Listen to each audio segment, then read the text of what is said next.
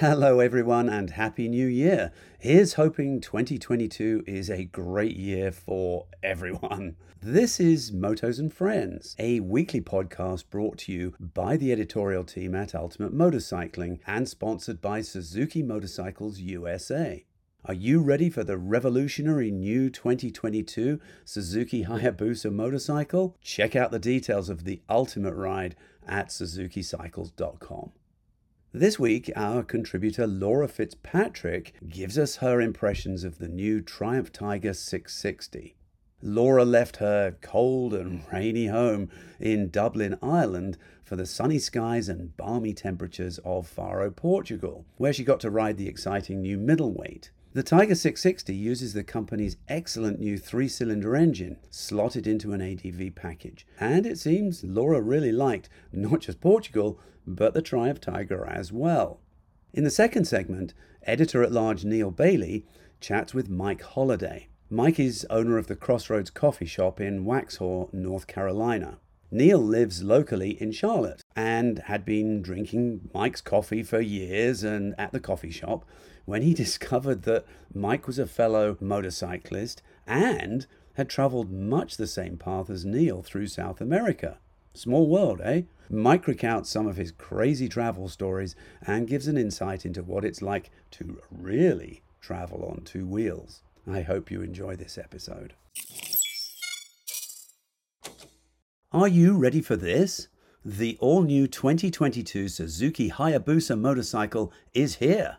Widely regarded as the ultimate sport bike, the third-generation Hayabusa by Suzuki melds two generations of refinement, resulting in the quickest, most technologically advanced and aerodynamic Hayabusa yet. Led by the Suzuki Intelligent Ride System, the new Hayabusa gives riders electronic rider aids like the quick shifter and cruise control systems that simultaneously increase performance and comfort. With even stronger acceleration, the Hayabusa's 1340cc inline 4-cylinder engine and updated driveline deliver unmatched sport bike performance. And, staying true to its iconic design, the new Hayabusa's straighter and sharper lines make it the most aerodynamic Hayabusa ever. Plus, it comes in 3 new head-turning color combinations and offers a full suite of available Suzuki genuine accessories you can choose from. These revolutionary superbikes are flying off the showroom floor, so head into your local Suzuki dealer now or visit suzukicycles.com to learn more. The ultimate ride awaits. It sounds like you had a lot of fun on the... Where was it you went to? Was it Portugal, I think? Yeah, it was Faro in Portugal. So southern coast in this cute little town. Well, it's a city, but we were in a small little part of it. So it was amazing. Yeah, I'd never been to Portugal either, so it was all new for me.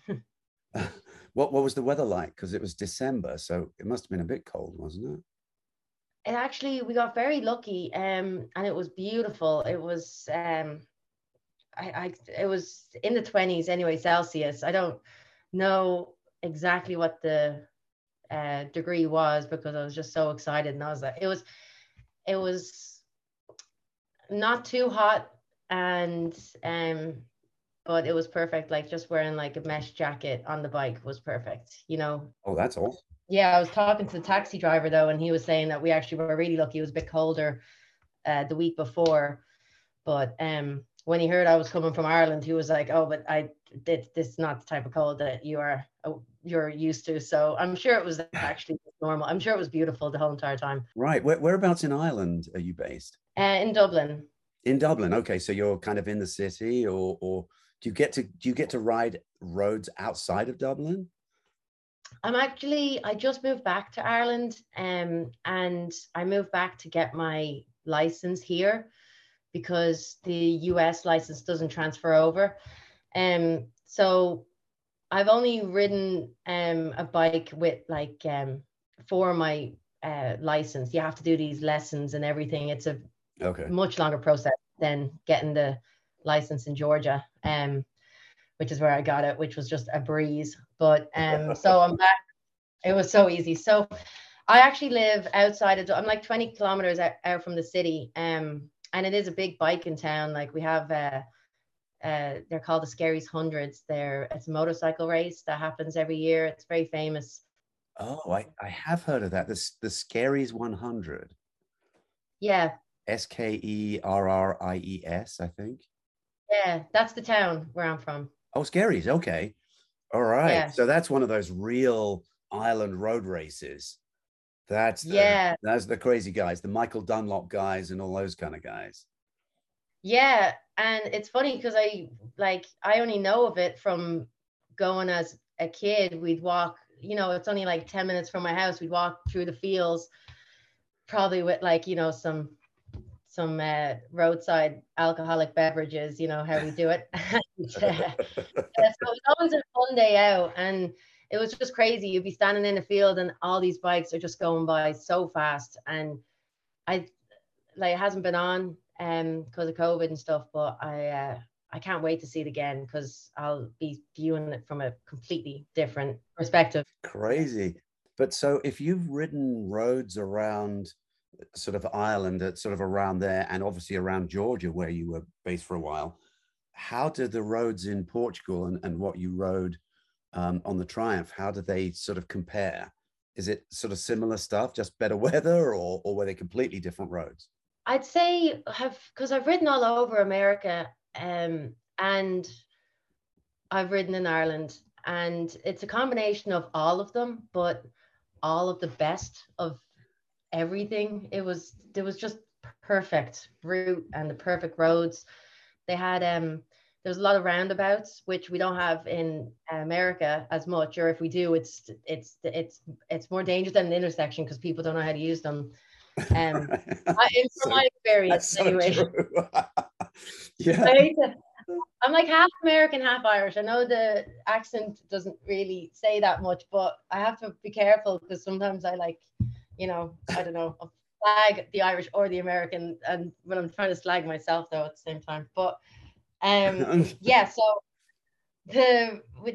in Portugal we started off on the coast, and then to get into the mountains we went through the town, but the town was like really wide um highways and interlinked with roundabouts that were really wide and very well designed, and they were better designed in Ireland.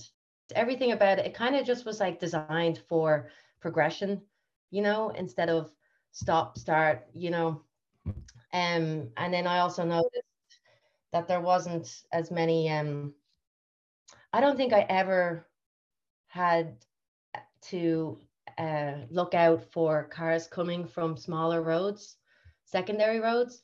And I don't know whether it's because it was just, I don't know, but usually when you're riding a bike, I always find I'm always waiting for a car to go in front of me, and to pull out. And in Ireland, there's small country roads coming from ditches. You don't even know they're there. In America, it's like, yeah, you're on these like really busy roads and freeways. I forgot the word. Freeways, and you'll have all these cars coming left, right, and center. In Portugal, there was none of that, and so you just didn't. It was just one less thing to worry about on the bike. You could just like let rip down the road. Then you get to a roundabout, and you're just zooming in, and it's just like, yeah, it was really good. You could just go. I don't think I even stopped really. From one location to the next, I didn't have to like stop the bike. So was it very hilly there? I mean, we're pretty, quite tight corners, or were the roads really like fast and flowing where you could get some speed going, or both, maybe, I suppose. Yeah, it was both. So when I first took off, we went through these really small winding roads, through like it was almost like a housing estate, but it was with villas. Housing estate doesn't do it any justice. It was just gorgeous small little roads. You're keeping an eye out for dogs jumping out onto the road and stuff, so you're going a little bit slow. But then once you get out of that, you're on main roads, and that was when um I think I like shouted in glee in my helmet. I was just like, when I got it in gear, I was like, okay, now I'm like ready. And then then we went further. After about 15 minutes, we went further, and we started going uphill, and that's when it reminded me of roads in um northern Georgia, North Georgia, like the Tail of the Dragon, um, the Blue Ridge Parkway, those type of roads. But then also they would like open up. We rode the Tail of the Dragon recently, and the Blue Ridge Parkway actually a couple of months ago. Yeah, what is it? 318 corners in 11 miles or something. Yeah, So, something crazy like. I mean, tight corners. I mean, some of them first gear, first and second gear, Yeah, but also there's a certain you can get a rhythm going there. yeah, You can sort of left, right, left, left, left, right, right, right, left, yeah, but you can get a bit of a rhythm and enjoy it.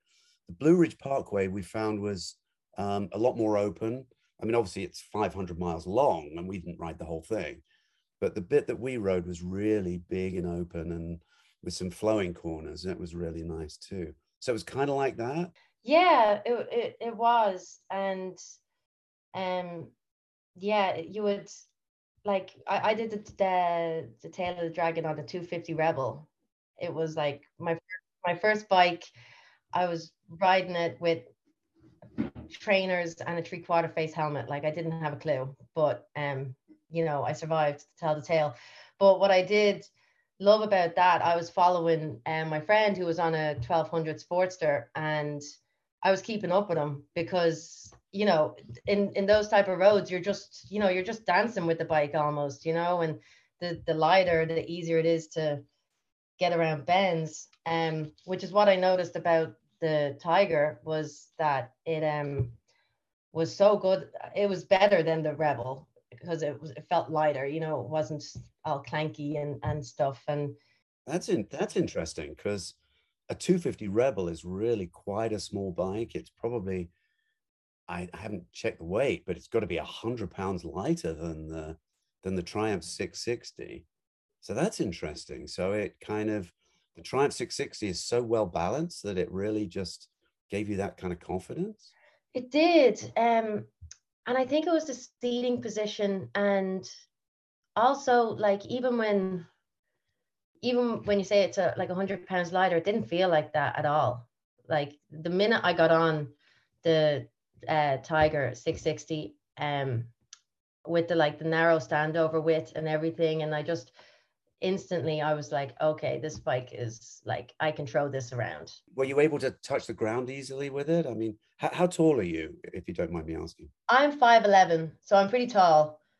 Okay. But yeah, I was like flat-footed on the bike. How do you, I mean, it's hard to answer, but how do you think a shorter person, I don't want to say girl because obviously, men ride it too, but how, I'm trying to identify the kind of person that might be attracted to this bike other than just expert level riders. If you're a beginner or an intermediate rider, maybe a young lady like yourself, and you're kind of like, oh, I think I could step up to this bike. Do you think I mean, how tall do you think they would have to be? What kind of inseam maybe?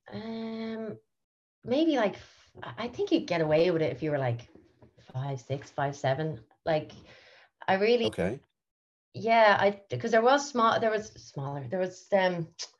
shorter people there that they were fine on it, and because of like the handlebars, the way they're positioned and the width of them, along with the seat, you're in an upright position. So even if you do have to stand on the ball of your feet, you still have like the balance and control to move it around. Um, Right.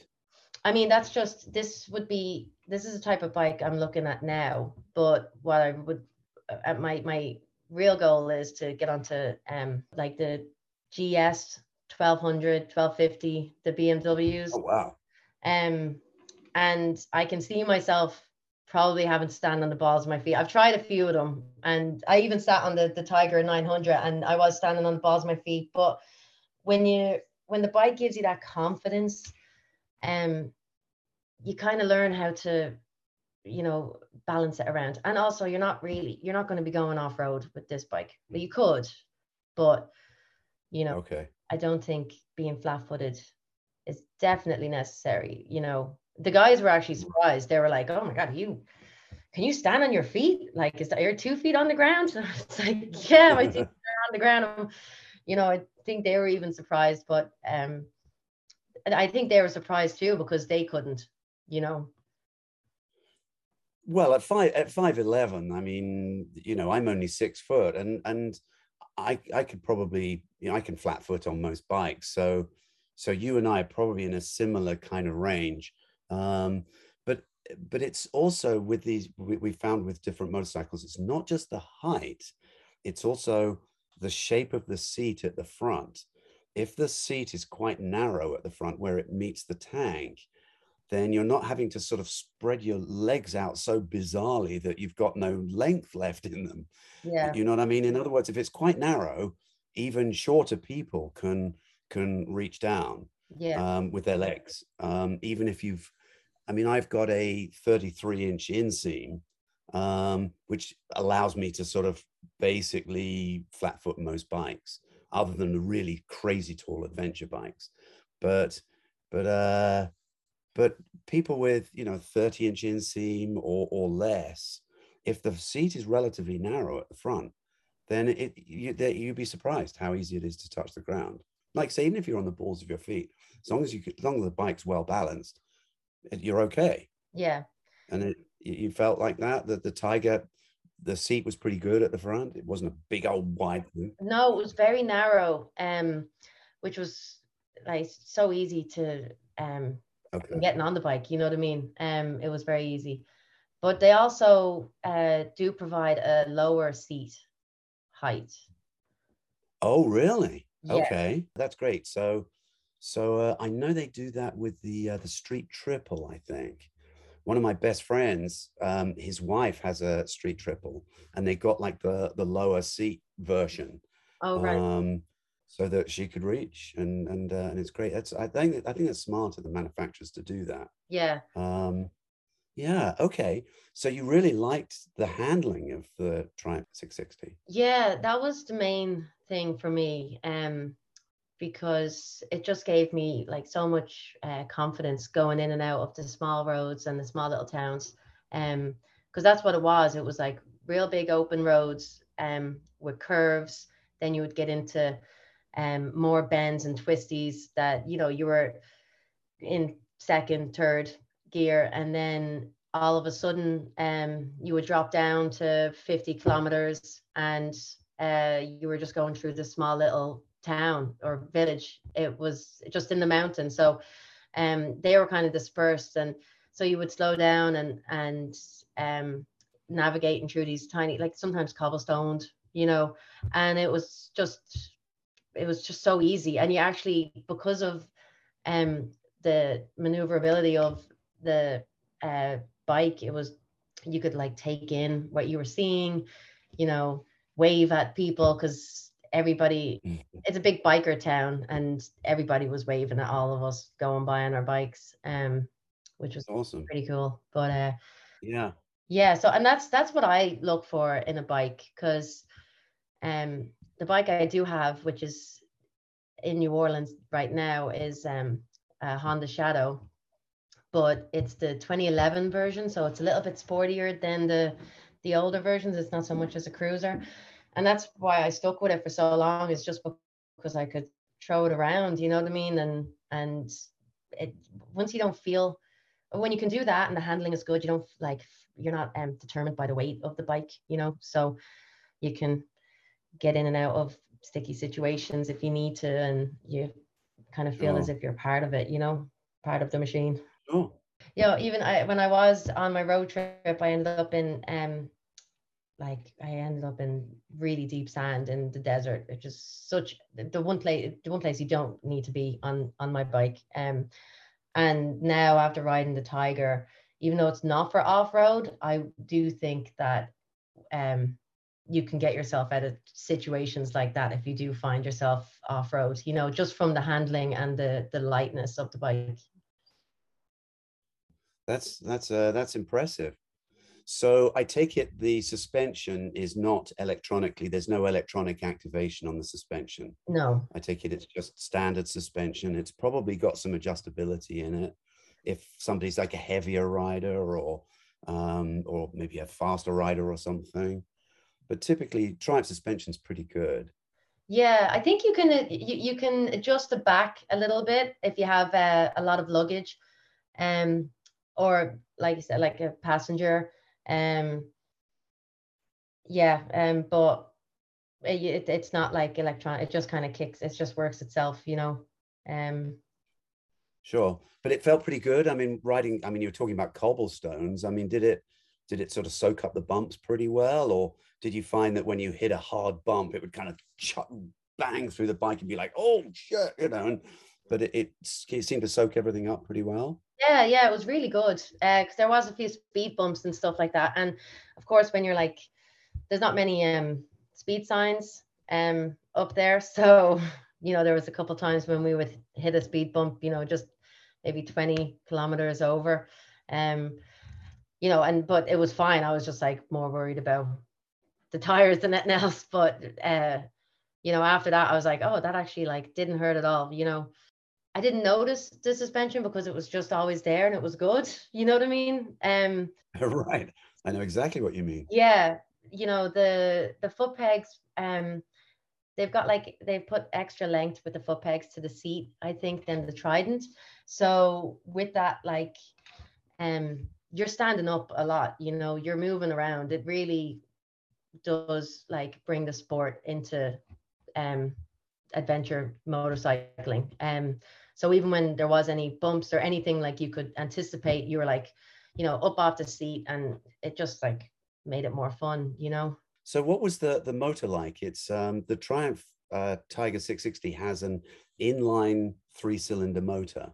Yeah. And I think from Nick was saying from some of the other one of their other bikes with this kind of motor, it's pretty smooth. What was your impression of the motor? Yeah, it's like the liquid cooled 12 valve 660cc inline triple, just had such a sporty character to it, and it was very lively and responsive. It remains unchanged from the Tridents, so it's got 80 horsepower at 10,250 RPM. Um, it just it was responsive in all riding conditions. So whether I was on the open road, the power that came from it, it really surprised me that it was even 660. And then when you were slowing down, the throttle response it was able to get you out of all these small little bends really quick. You were in second gear. I couldn't believe it. In second gear, just zipping out of these corners and stuff like that. So yeah. Yeah, that's really addictive. Yeah. And then they have the ride by wire throttle as well, makes it like super smooth. So So that it wasn't jerky at all, even in like the lower gears. It didn't like surprise you, and you're coming out and oh wow, that's a bit. no, not at all. And I was in third gear going around these into the small corners. And when we stopped for coffee, I was talking to the guys and I was asking them like, what gears are you going into in these small corners? Because they were a lot faster than me. They're also like racers. So I was just interested in how they actually, how they rode the bike. And they were like, oh, go into second gear and the bike will just turn for you. So I tried that. I was kind of, from the bikes I've ridden before, I was like, if I go into second gear, I'm going to flip over the handlebars. It's going to jerk so much. I'm going to flip over the handlebars. That's me done. But no, I tried it and they were completely right. And they also were like telling me that they were, more off the seat than on it. So, and they were like leaning with the bike a lot more. And I wasn't, I didn't, it was a combination of all these things. I think I was playing it too safe at the first hour of riding it. And then when they were saying that, yeah, go into second gear, go around the corners. And you know, throw your knee out, like just lean with the bike, just, you know, go all for it, like be as dramatic as you can. And I started doing that, and I was like, oh my God, this bike just wants to go, you know, and you can go so fast. Twisties once you do all these simple things. And I got off the bike. I was keeping up with the guys ahead of me, which I was pretty proud of. And we got to one of the stops where we looked out over this valley, and one of the guys who races took off his helmet, and I took off mine, and I had a smile from like ear to ear, just like I was beaming. And so did he. And I was just like, what is he so giddy about? And he was like, gave me a big like high five. And he was just like, oh my God, you look like you had so much fun. And what a transformation. And that was really like, that was the highlight of the day, because the bike just like, once I really had fun with the bike and kind of trusted it more, it just turned me into a better rider, you know. And yeah, I was just like so confident then. But yeah, it has everything to do with the engine and with the ride by wire and the slip and assist clutch. It was all of these things combined, and then the narrow standover width. Because once I actually started using it to my advantage of like getting off the seat, you know, and actually like leaning into it, I was thinking back to Scary's 100 riders, and I was like, okay, just look like them, you know. Um, so yeah, no, it was yeah, it's a very fun bike. That's the mark of a really a good motorcycle to me. Is for me, I look for a motorcycle to be easy to Mhm. ride, because if it's easy to ride, you're not having to fight with the machine everywhere. Um, if the handling's nice and neutral, you know, when you turn in, it doesn't flop into the corner. It isn't hard to turn in. It just kind of goes where you want it to. If everything on it is nice and easy to operate, you forget about the machine and you are able to focus on yourself, and you're able to focus on the road ahead and the speed that you're carrying and looking out for hazards and what's happening. And like you say, if you're starting to focus on your technique and, oh, maybe I need to get off the bike a bit more, or your body position, that kind of stuff. And that's a sign of a good motorcycle, is when you can get off it at the end of a ride and go, you know, I really don't know too much about it. It just did everything I asked it to. Yeah, And that's really cool when it does that.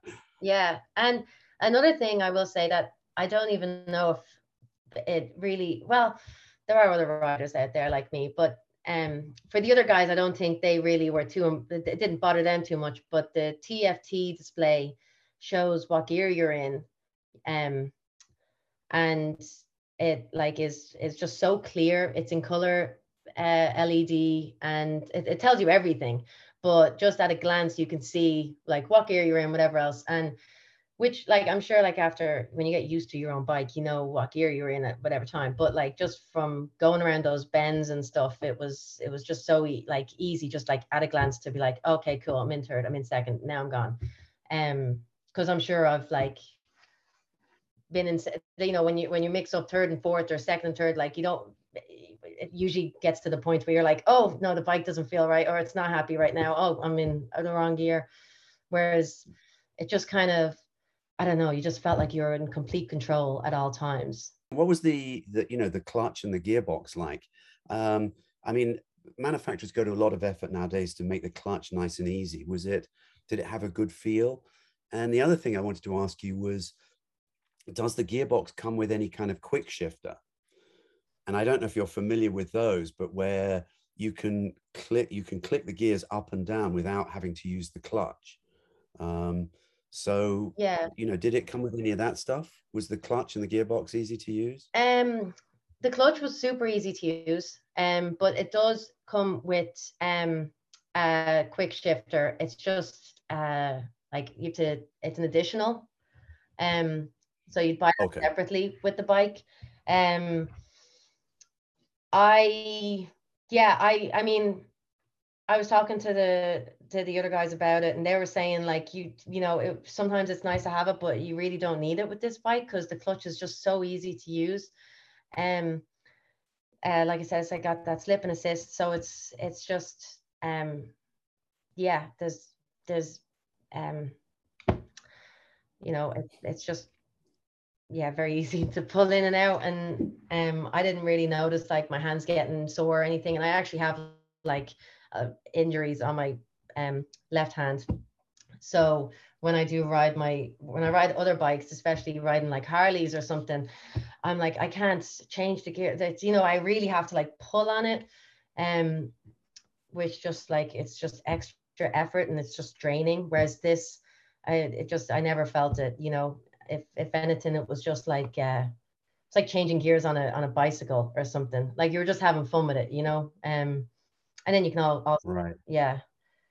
But yeah, the handling of the handles of both the brakes and the clutch were super easy and just kind of flowed with your riding. You didn't notice them really. Actually, I was going to ask you about the brakes, because again, manufacturers, you've got to be a bit careful with brakes because sometimes really good brakes can be a bit jerky when you first apply it, and it can sort of like over brake. Yeah.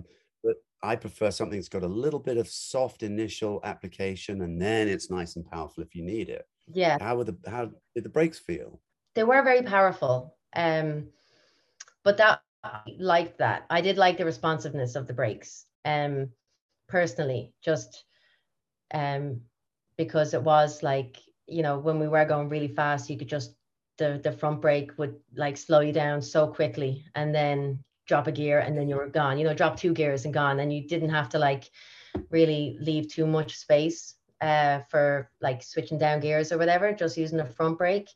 That was going into a bend. I did notice at the beginning of my ride, I was going downhill and I was going way too fast. And there was a horseshoe bend. So I put my foot down on the back brake pretty hard, and it started like I didn't know what I thought. I broke the bike, in the middle of a bend, because I just heard this like, it was, and the vibrating.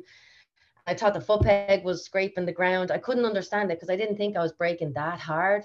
But it was probably just because it was only back brake and I wasn't using the front brake. But anyway, so it slowed me down enough for me to, continue to bend safely.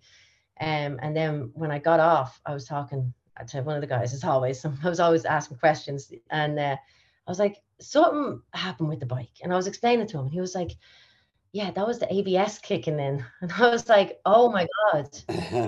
I've ridden bikes with ABS, but I never experienced the kick in that much. And he was saying like, yeah, they are actually quite sensitive, probably almost too sensitive. But then, in a case like mine, I'm kind of glad it was there, you know what I mean? Because I obviously the speed of me going downhill, like, and in whatever speed I was going anyway, I needed that extra support. And yeah, it really helped me. I like when I realized that, I had like a lot more confidence in the bike. And then also I was like, okay, if it happens again, I'm not gonna freak out, Yeah, it's real easy to overuse a back brake because obviously you don't have as much feel with your foot inside a boot as you do with your hand, on the handlebar. So it's real easy, especially if you go into a corner and you're a little bit hot into the corner. It's real easy just to add a bit too much, and you're like, oh. And I actually don't use the rear brake very much at all, but ABS is a really good insurance policy Yeah. in case you get it wrong and you're like, oh. And the ABS definitely saved you a bit there. I'm not saying you would have crashed, but if you use too much rear brake and not enough front brake and you're in a little hot, you would definitely have locked up the rear wheel for sure. Yeah. And that would have started it sliding. And then all of a sudden you're in a kind of panic recovery mode going, oh shit, Yeah. but instead you're like, no, why is the pedal pumping? What's that dunk dunk dunk dunk dunk noise? That's the ABS preventing the rear wheel from locking up, Yeah. so that it's still slowing you down, and you can get around the corner. Yeah, and I think I don't even use I didn't use the back. Well, I used to use it like 40, 60, say. But then after being in Ireland and doing these lessons, the guy I was getting a lesson off, it was like really wet and it was really mucky, muddy country roads. And he was getting me to use the back brake a lot more, and he was trying to make me more comfortable with it. So that was like 2 days before I went to Portugal. So then I just became like, very confident in my back braking abilities. And yeah, it was only after that I really was like, okay, I can, switch, with the front and the back. But because that's really what happened, you know what I mean? It was, I just obviously had kind of freaked out a little bit and didn't realize the pressure I was putting on the back brake and stuff. And which, after a while, I realized if that happens, down into second, reposition yourself and you're good to go, Right. So Right. that was just kind of like, oh, okay, so the technology does work, I can trust. Oh, it definitely does. It's not, the bike isn't broken. No, it definitely works. I was a few years ago. I was a launch of a Kawasaki, one of their big, flagship sport tourer motorcycles. It was actually the Concourse 14, and the way Kawasaki do their launches, typically they'll assign one staff member to one journalist. And we were up in Northern California on similar roads. And I was with the Kawasaki staff, and he's a really good rider. He's a good guy and a great rider. And if I'm honest, we were riding way too fast. And I'm following him, and we crest over this hill at, I don't know, 80, 90 miles an hour, only to discover that as we crest over the hill, there's just a short downhill, very bumpy section, and then a hairpin turn at the bottom of it. Oh. And we were carrying way too much speed and being way too stupid. And he and I both literally together just grabbed a handful of brake. And I felt the whole front was, like you say, I was going, bam, bam, bam, and I could feel it through my pumping at the lever on my hand. The whole thing's like, and I can hear the front tire as I'm hitting all these bumps. I'm like, sweet mother of God, we're never going to make this corner. And somehow the bike slowed down enough that we could creep around this corner. And he pulled over and like lifted it. We both lift up our visors. And I look, and my eyes must have been like as big as, saucers. And his were the same. And he was completely white. I mean, his all the color had drained from his face. And I looked at him and I went, I guess the ABS works then. And we both just rode off. And after that, I'm like, there is no way. I mean, I'm a pretty experienced guy, and I'm considered an expert level rider. There is no way I could have stopped that bike without ABS, because hitting those bumps, the front wheel would have gone. There's just no way. Yeah. And I'd have panicked enough that I'd have come off the brake and I'd have just gone straight on at the end. Yeah. So I might not have crashed, but I certainly wouldn't have made the corner. Yeah. But more than likely I'd have crashed. Yeah, it would have been really ugly. The ABS totally saved us both. Yeah. So that was a salutary, accidental lesson in how good ABS is. I was like, oh shit. So I guess the Triumph also has other electronic aids as well. It's got like power modes, I think. Yeah. It's probably got a rain mode and a normal and a sport or something like that. It's got a rain mode and a rain mode and a road mode. And we were lucky not to have to use the rain mode. Well, I mean, it would have been nice to have a rain shower so I could test it out, but it didn't happen. And it also has switchable traction controls, which I also didn't really get to test out. Okay. It was just because they were just great roads. It was ideal riding, but after seeing like what all the other technology does and like the technology behind the brakes and suspension and everything else, I definitely would trust the rain mode and the different traction controls, which would be very useful here in Ireland, where it's like 90% wet, like all the time. Yeah, same as England. I grew up in London, so yeah, I know what Oh you mean. yeah, like it's not even raining, but it's wet outside. I don't even know how it happens. Right. So I'm obviously like, now that I've returned home from America, and I was just in America for 6 years, and that's where I was doing all my riding. Now that I'm home, I'm looking at all these different bikes. I'm noticing all the different riders, and they're all riding like ADVs that like you have to buy for every type of weather, but mostly like wet and muddy and slippery surfaces.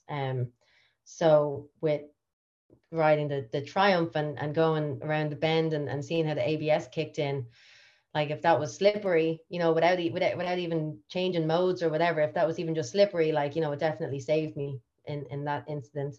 So yeah, I'm trying to get them to send me over one. I'm doing a road trip around Ireland in the summer. I would be looking to take it on long road trips, and it's comfortable for long road trips. And with the seating position and the seat itself, it's got nice padded seat, but it's and it's at the narrow width where you're just you're not really cramping up your legs at all. Sure. Does the 660 come with luggage at all, or is that an optional extra? Yeah, so that is another reason why I would be thinking about taking the Tiger 660 on long road trips, is for the luggage that it comes with. But it's like, I think you can get it additionally, but yeah, they have all the mounts are already on the bike, and so the luggage just like clicks into place, and it doesn't compromise the style or look of the bike at all. The top pannier is big enough to hold 2 helmets. So, if you did have a passenger, it's always handy to be able to put 2 helmets in the case. I just know that from living in New Orleans and having had helmets robbed on me. Like, it's very handy actually to have something to lock it up to, or lock it into. But also, I'm looking at the 2 helmets in that compartment, and I'm like, okay, that's a tent and that's a sleeping bag. On the side compartments, I'm like, okay, like toolbox, kitchen, like everything. It definitely would fit everything into it, and that's what makes it like adventure. Is the hard luggage that you can get with it, and how easy it just mounts on and off the bike. Just from experience, that is a must for long road trips, and also daily commutes too. That's how I ride. That's why the bike is marketed really well for somebody like myself who uses a motorcycle for their like daily commute. So groceries and whatever, plants, I can't, lamps, everything. If you can like name it, I've tried to carry it on a bike with no luggage. So yeah, the extra space is very nice, and the fact that it's got waterproof liners too. Well, it sounds like you had a great time on it, and you really like the motorcycle.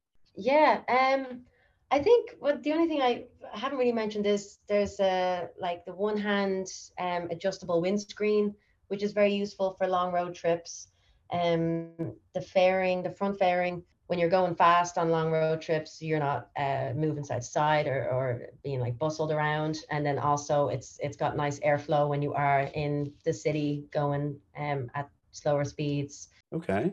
Upright pose position, and the handlebars, the visibility, distance from the seat to the foot peg, everything. Like the minute you sit on the bike, you're just like instantly comfortable and just ready to go. And then the technology, you turn the switch and the technology turns on, and you're just reminded of like how much is actually the bike actually has that you don't necessarily see yet. Sounds like a great bike, and it's less than $10,000. It's $92.95, so essentially $9,300. That's sounds like a great machine for the price. Yeah, and they do I think it's 10,000 miles service intervals and stuff, so it's a very like low cost motorcycle anyway. And yeah, definitely for an all round motorcycle, like with brand new with the technology that it has, like you really can beat that price, especially compared to its competitors. Which is why I'm like even looking into it, because when you're especially when you're going into middleweight, you don't want to be spending 20 20 grand on a motorcycle that, it kind of takes the fun out of it. You want to be able to, you don't want to feel too bad if you drop it or get a scratch here or there, or. Yeah, good. Well, thank you so much for representing us at the Triumph 660 launch, and I really appreciate it. It was great talking to you, and I appreciate your insight into the bike. Yeah, thank you so much. It was so much fun, and I was so happy to do it. Are you ready for the revolutionary new 2022 Suzuki Hayabusa motorcycle? Hailed as the ultimate sport bike, the third generation Hayabusa melds two generations of refinement, resulting in the quickest, most technologically advanced and aerodynamic Hayabusa ever. Its Suzuki Intelligent Ride System, 1340cc inline four-cylinder engine, and updated driveline deliver unmatched performance. Plus, it comes in 3 new head-turning color combinations and offers a full suite of available Suzuki genuine accessories that you can choose from. The ultimate ride awaits, so head into your local Suzuki dealer now or visit suzukicycles.com to learn more.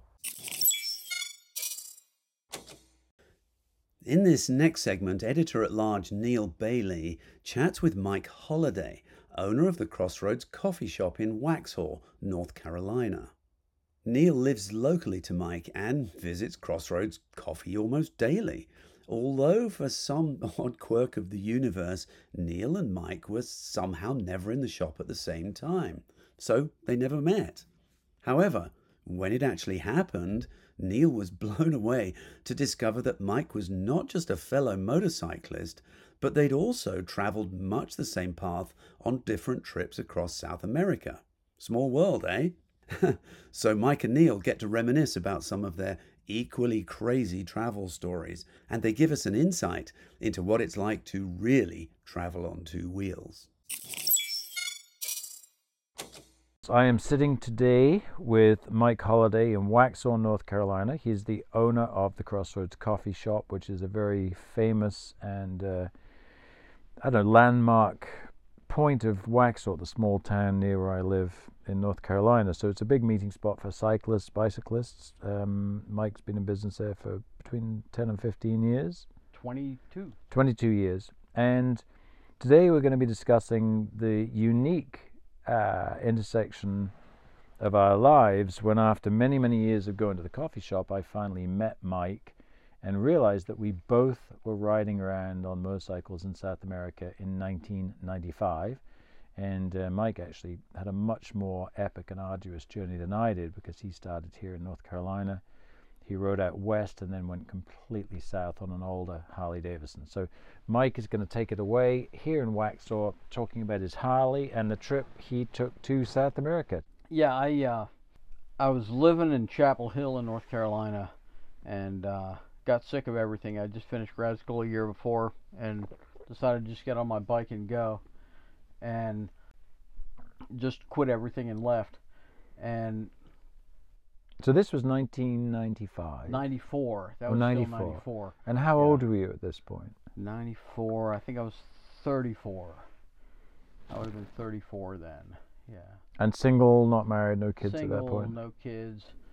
I'd had a girlfriend, broke up with her about the same time, finished grad school, got a master's in social work, and was working at the University of North Carolina, and I just decided I didn't want to be a researcher and quit. So at that time you had the old Harley. Yeah, it wasn't real old at that point. That was an 86 Softail, which had a 21-inch front wheel on it, which was a mistake, if there was ever a mistake, to take to South America. I think I dumped it in every country in the Western Hemisphere and every state in the Union before I was finished. I ate it a lot. Fortunately, in South America, if you dump it there, somebody will run up and help you pick it back up. In the States, we pretty much look at you, unless we're bikers, you know. So, fill me in the story. It's 1994. You just come out of graduate school. You've got your Harley Davidson Softail. You didn't know you were going to South America. You just thought you were going for a ride, or you were going to go clear your head? I was going to go out west, yeah. I was just take a little ride, go see some old friends. Took off. I had a brother in, where was he then? I guess he was in Mississippi, and so I rode down there. And then I had a friend in Arkansas, and I rode up there. Had another friend out in Texas, and I rode down there. Then I had a cousin who I'd never met. He was 85 years old, Harry, and I'd been invited to come out and meet Uncle Harry, who lived in Vegas, or right next to Vegas, in Boulder City, and went out there, and he taught me how to play nickel slots, and so went and did that. And on the way into Vegas, I'd been to the Grand Canyon, and I was coming across the Mojave, and it was pretty much, it was 117 in the shade, and there was no shade, so it was really hot. And so I'm coming across the Mojave, and now this was before the bike started running on one cylinder and pow pow pow pow, which was kind of bad. So I'm riding across the Mojave Desert in the middle of nowhere, and it's so hot that I would fill up take my shirt and dunk it into a sink wherever I went, put it back on like a long sleeve shirt, and as soon as 10 minutes went by, it was like dry and stiff. It was just so hot. Some guy comes pulling up next to me on a BMW, and he's wrapped up like a swami. He's got a black jacket on and a full face helmet, and you can't tell anything about him. And he pulls up next to me and yells at me, "You're from North Carolina, huh?" He saw my tag. I was like, "Yeah." He goes, "What part?" I said, "Well, Chapel Hill." He goes, "I'm from Morehead City." And I said, "Yeah, I used to live in Greenville." And he goes, "Yeah? Is your name Mike?" I said, "Pull over." And I'd camped next to this guy in Daytona, and he'd helped me put a crash bar on that bike.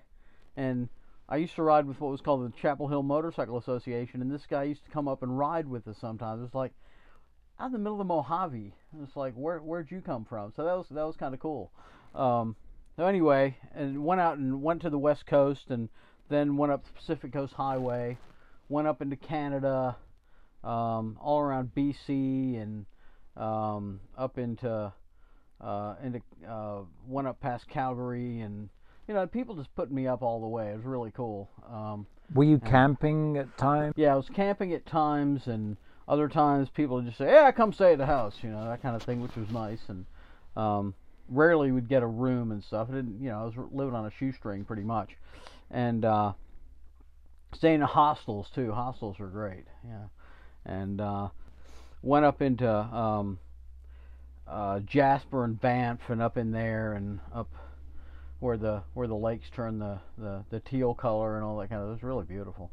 And then it was weird. I went to this one hostel this one night, and it's like middle of the night, and all of a sudden I'm coming up this road, and it's just mud. It just turns to mud, and the bike with me and everything on it was about 1,000 pounds. I mean, it weighed in, because I pulled it through a truck stop one time and just said to the guy, "Hey, what do I?" And he just held up a finger. "One, you weigh 1,000 pounds." After that, I started sending stuff back home. Like, this is too much stuff, And but anyway, the bike's just fishtailing all the way up this hill, just boom, boom, boom. And but I made it up to the top and was pretty pleased with all that, and covered in mud and all that kind of thing. But anyway, when I was in New Mexico, now I'd met this guy. I went to Carlsbad Caverns and checked out the cavern, which is beautiful, underground caverns. And you go down there, it's 50 degrees, and you come back up and it's 110 or whatever. And so I come out, and there's some guy sitting on a motorcycle next to mine, and we strike up a conversation, and said, "Well, what are you doing?" I said, "We're just riding around." He was just riding around too. He said, "Well, you want to go find a campsite or something?" I was like, "Yeah, we'll go do that." And so we found a campsite and hung out, and ended up hanging around together for about a month and a half, and rode all around New Mexico and up into Colorado. Went to the Telluride Bluegrass Festival, and just had a good time. The band played actually there. That was toward the end of the years, the band actually played. Of course, Robbie Robertson was gone, but it was still great.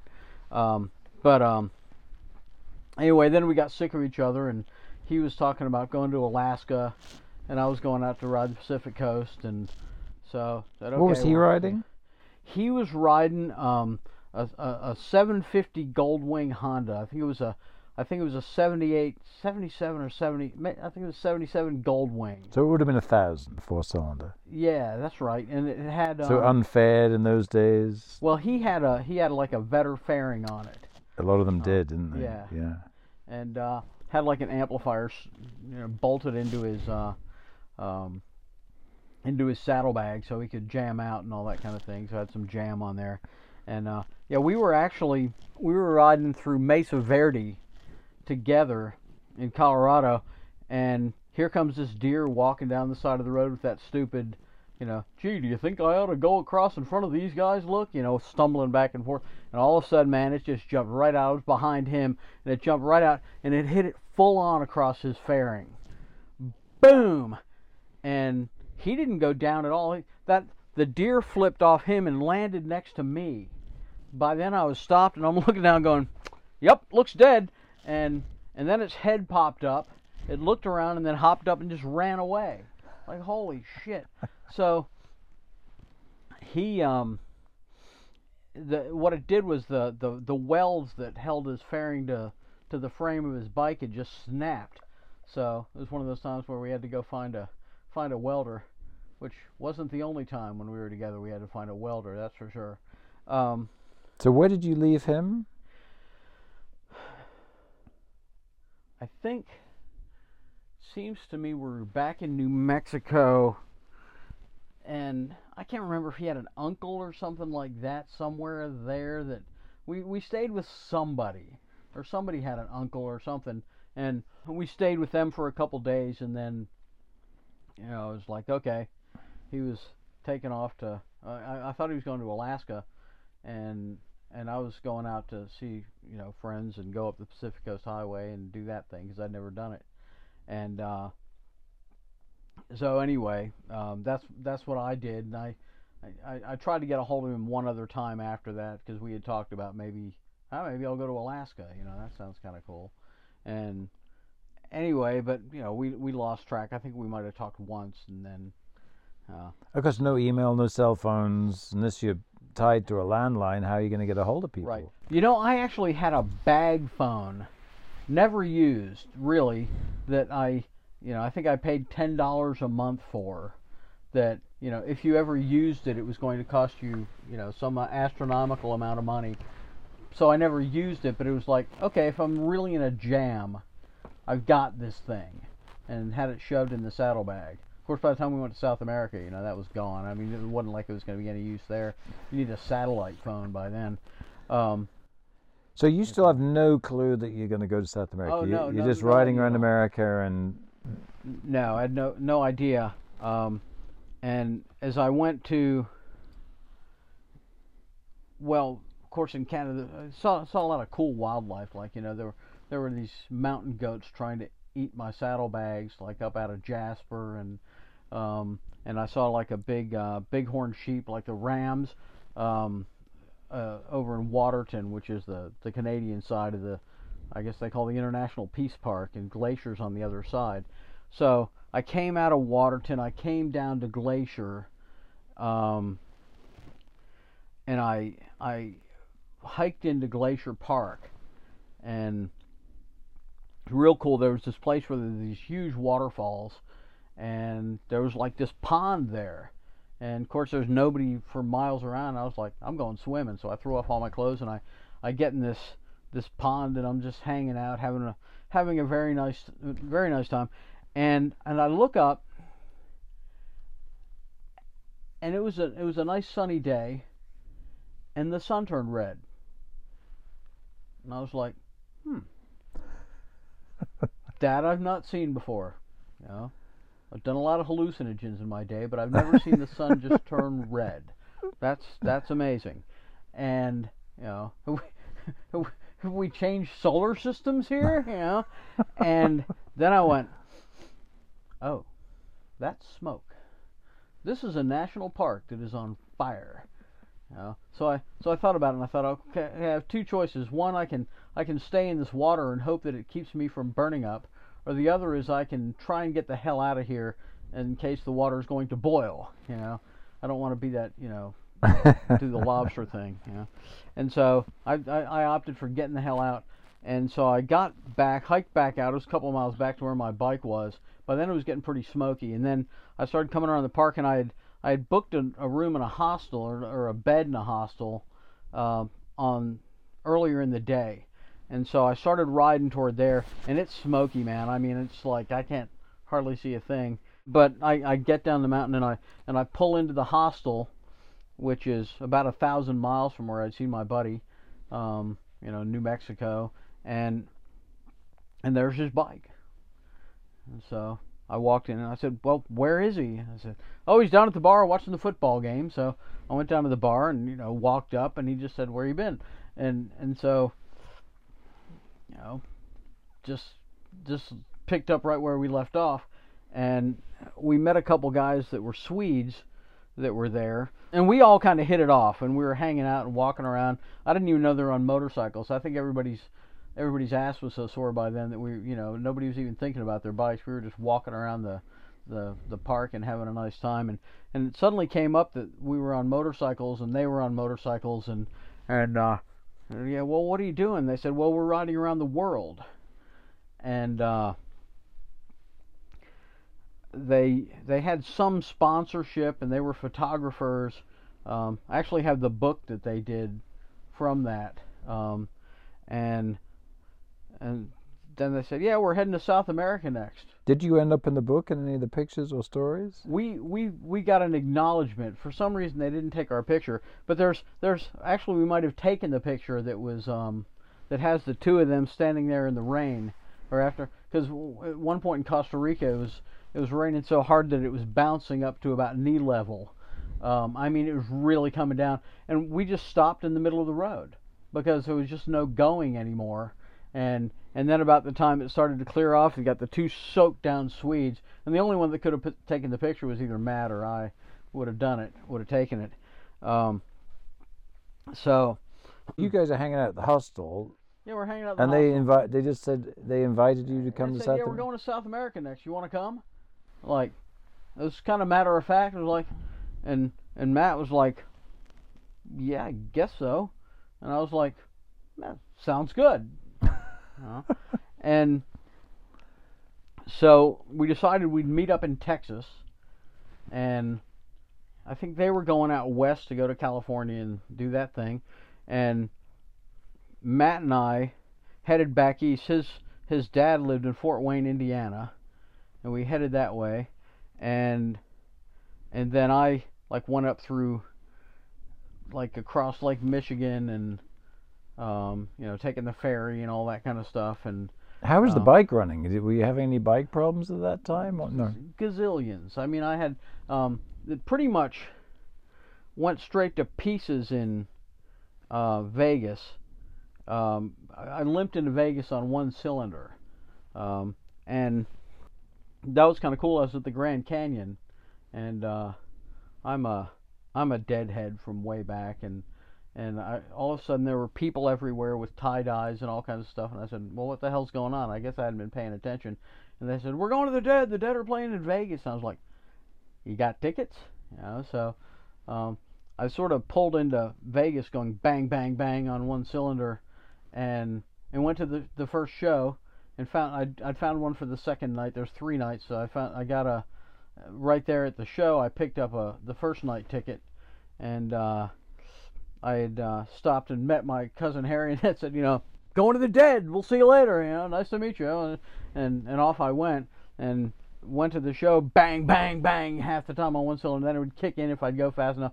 I got a ticket on the way to the damn show, because I had to keep it going a certain speed just to keep both cylinders running. It was a mess, and ended up I had, I'd pretty much cooked the electrical system, all that heat coming across the Mojave, that, if it's 117 in the shade, there's no shade, it's probably 130, so who knows? I mean, and the bike running hotter than hell. Should have gone at night, but, you live, you learn. And so I actually had to come back. I ended up flying back to North Carolina, had some guys working on the bike out there, and I learned how to do all that stuff later, but then I didn't know. And they got it back going and straightened out before I went on west out to California. So, but anyway, we came back across, and he snapped a drive shaft out in the middle of the night, and we were past Montana by then. Might have been Minnesota or something. And that's the only time we ever used that bag phone. We pulled it out in the middle of the night, and I called AAA and said, "You need to come pick us up." And we went through a big rigmarole with them about, And he got his BMW fixed at a yeah, shop. got the not the BMW. That was his Honda. Oh, the Honda. I'm sorry. Yeah. And yeah, it got us taken to a shop, and they actually put both bikes on there because it was cold out, and we were like, "Okay, I'll ride in the truck with you, dude."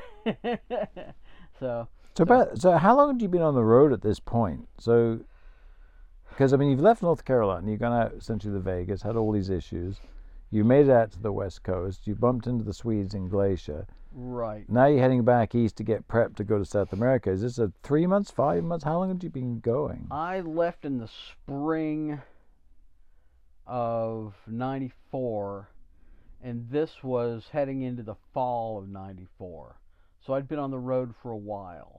See, I love these stories because I just recently had a very dear friend pass away, and I had met him in San Francisco, the mid '80s, and I had done a trip from Florida to Alaska on an old Honda. So cool. I'm sharing. The stories. What was it? It was a Honda CB550 4-cylinder, and I bought it from a guy called Crazy Laughing Dave Wainwright. He was the getaway driver for the bank robber that I'd lived with. So there was a bit of a history to this story, and I had made it all the way to just shy of the Arctic Circle in this old Honda. And then we sold it and hitchhiked to San Francisco and stayed in a hostel, went out in the town with a group of Aussies, fell out of a taxi drunk with this guy called Dave Peach, and became lifelong buddies. And this was 1986. Well, he was going around the world going west, and I was going east. Okay. And like with you and your friends, we just said, "Hey, we'll see you in Sydney in a few months." Right. And we went on to China, Japan, Hong Kong, Korea. We were through Malaysia, Singapore, Indonesia, hitchhiking around Australia, and then somehow we all ended up in Sydney at the same time. So when you're talking, it's like, yeah, that's how it used to be in those days, and months used to disappear, and no one knew where you were. You weren't texting every 7 minutes. That's right. So you've been now 6 months on the road. Yeah, something like that. And you're back east, but you're getting ready to go to South America, correct? Right. Yeah, we came back. I stopped and saw some friends along the way. Stopped in Philly and some other places, and I was coming out down around Baltimore when I pulled in my clutch and it stayed in. The handle stayed in. So I had no clutch. And it would not disengage. It turned out the fork that holds it had snapped. I threw an extra one of those in the saddlebag on the way to South America. What I didn't take into consideration was that the shaft that it went on might twist in half, which it did somewhere in the middle of Ecuador, and that's another story. That actually was pretty cool because they we found this shop, found a welder. I mean, we were in the middle of nowhere, Ecuador, up on top of a mountain. We had taken a wrong turn. That's when we lost the Swedes and never saw them again. But we go up to this shop and say, "Hey, do you think you can weld this?" And guy took a look at it and said, "Let me see." And came back, and the guy went, "No, but we're making you one." Yeah. Like, really? Guy had fired up the lathe. He said, "Come back in half an hour." And they made me a better shaft than Harley had made to start with. I mean, it was big, solid. I mean, it was great. So when you were in Baltimore, you were able, obviously, to buy parts in the Harley dealership, right? No, middle of the night. So I would pull into the gas station. I would get it into neutral. I would fill it up. Oh. And then, fortunately, the couple stations I was at, there was a little bit of a slope. So you could I'd roll get it down, rolling click it into downhill, gear. click it into gear, and keep going. Then just shift on up to 5th gear and get on down the highway. Good times. Yeah, you know, speed shit. Oh yeah, I've had to do that in Let the off it, past. and then you just click, and most of the time you don't even grind. So once you get used to it. So I went all the way from there around Baltimore to Chapel Hill that night. I just kind of rode all the way through the night, which was actually a good time to do it because there's not a lot of traffic, so you're not dealing with as much shifting. And something I didn't realize at that point was there was a seal that's at the back of the primary where your starter shaft comes through, and that thing had popped out, and those were belt drive bikes. The rear drive was a belt drive, and it had been splashing oil onto that belt the whole way. And as I pulled into my driveway, in Chapel Hill, and I was actually backing down the hill. We had this carport that was like closed in with plastic and stuff that I could work on my bike in. And as I rolled that thing down, most of the teeth just spit off the belt. Like, well, that was really good timing because it got me here. You know? Just got home. Yeah, just in the nick of time. So at that point, it was like, okay, well, on that thing, you had to pull the whole rear end off just to, you got to pull the whole primary off. You got to pull the rear end off just to get it because there was a bar across the swing arm and the whole thing. I mean, that was like a year or so or 3 before they switched it to where you could at least get to the belt without ripping out the rear wheel and the rear swing arm. So I had to rip the whole thing apart. So at that point, I was like, well, if I'm going to South America, this thing ought to be in good shape. And there was an old mechanic there that used to work at a Harley shop up in Durham, North Carolina. His name was Jimmy Davis. Jimmy Davis was pretty old then, so I'm not sure he's still around. I haven't checked on him in a long time. Probably no point in checking on him now, But he helped you get the Harley ready for the trip, yeah? Well, I took him the engine. Oh, so you took the engine out?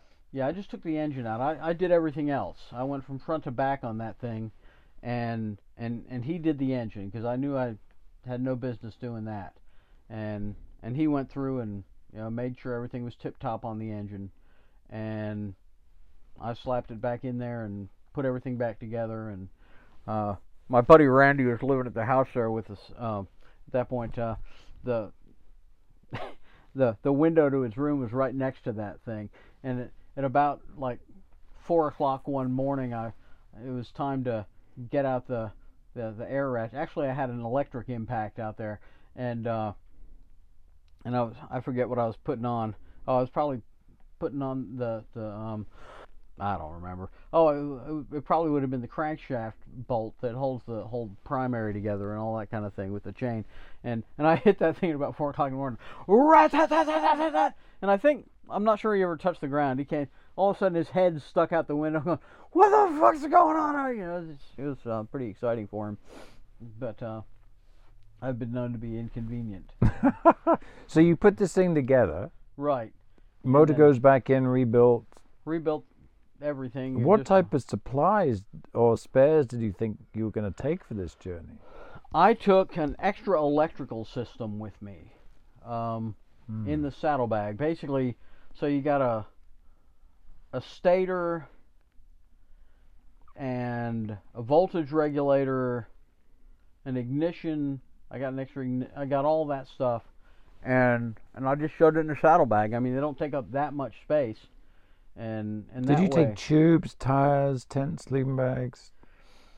Well, those were tubeless tires. Wait, no, those weren't tubeless tires. Were those wire wheels? Yeah, those were wire wheels. So yeah, I think I threw extra tube here and there and some of that stuff in. Clutch plates, clutch levers, brake levers, stuff like that? No, I don't think I did.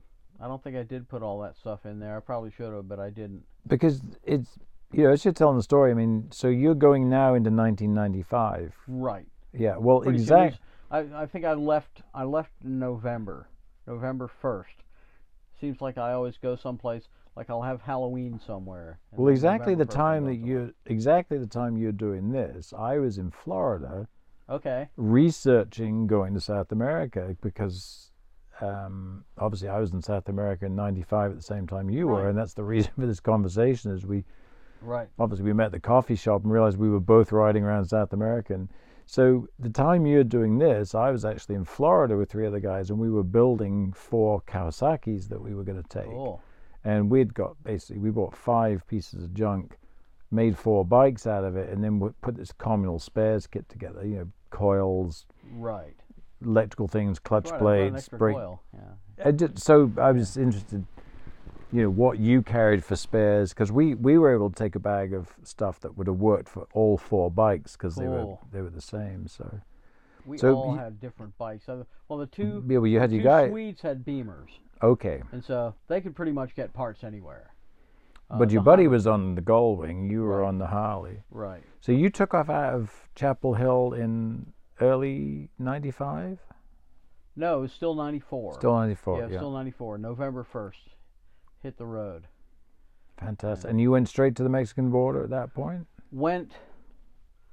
I think I stopped at my brother's house in Mississippi and went to. We met up in Austin, and then we went down. I had a buddy of mine who had used to live in my driveway in Chapel Hill. He had like a motorhome. He lived in the driveway in Chapel Hill, and we were actually squatters in Chapel Hill, which is a pretty cool place to be a squatter because it's expensive to live there. So if you don't pay rent, you know, it's kind of nice. But anyway, it's another story. And so, but he was down in Beeville, Texas, where his mom and stepdad lived, and his stepdad had built some great big monster trike he rode on. He was a really big guy, and he had a huge trike. But they, you know, they were bikers, and they were cool with us coming and that kind of thing. So we went and stayed with them in Beeville, Texas, which is down below San Antonio, and we took off from there and went to, I guess that's Brownsville. Brownsville, Texas. You crossed the border. Yeah, there. where you cross over. I've crossed at Brownsville. Yeah, and so we're sitting there waiting to get everything cleared to get ourselves across, and you know, I didn't speak Spanish really.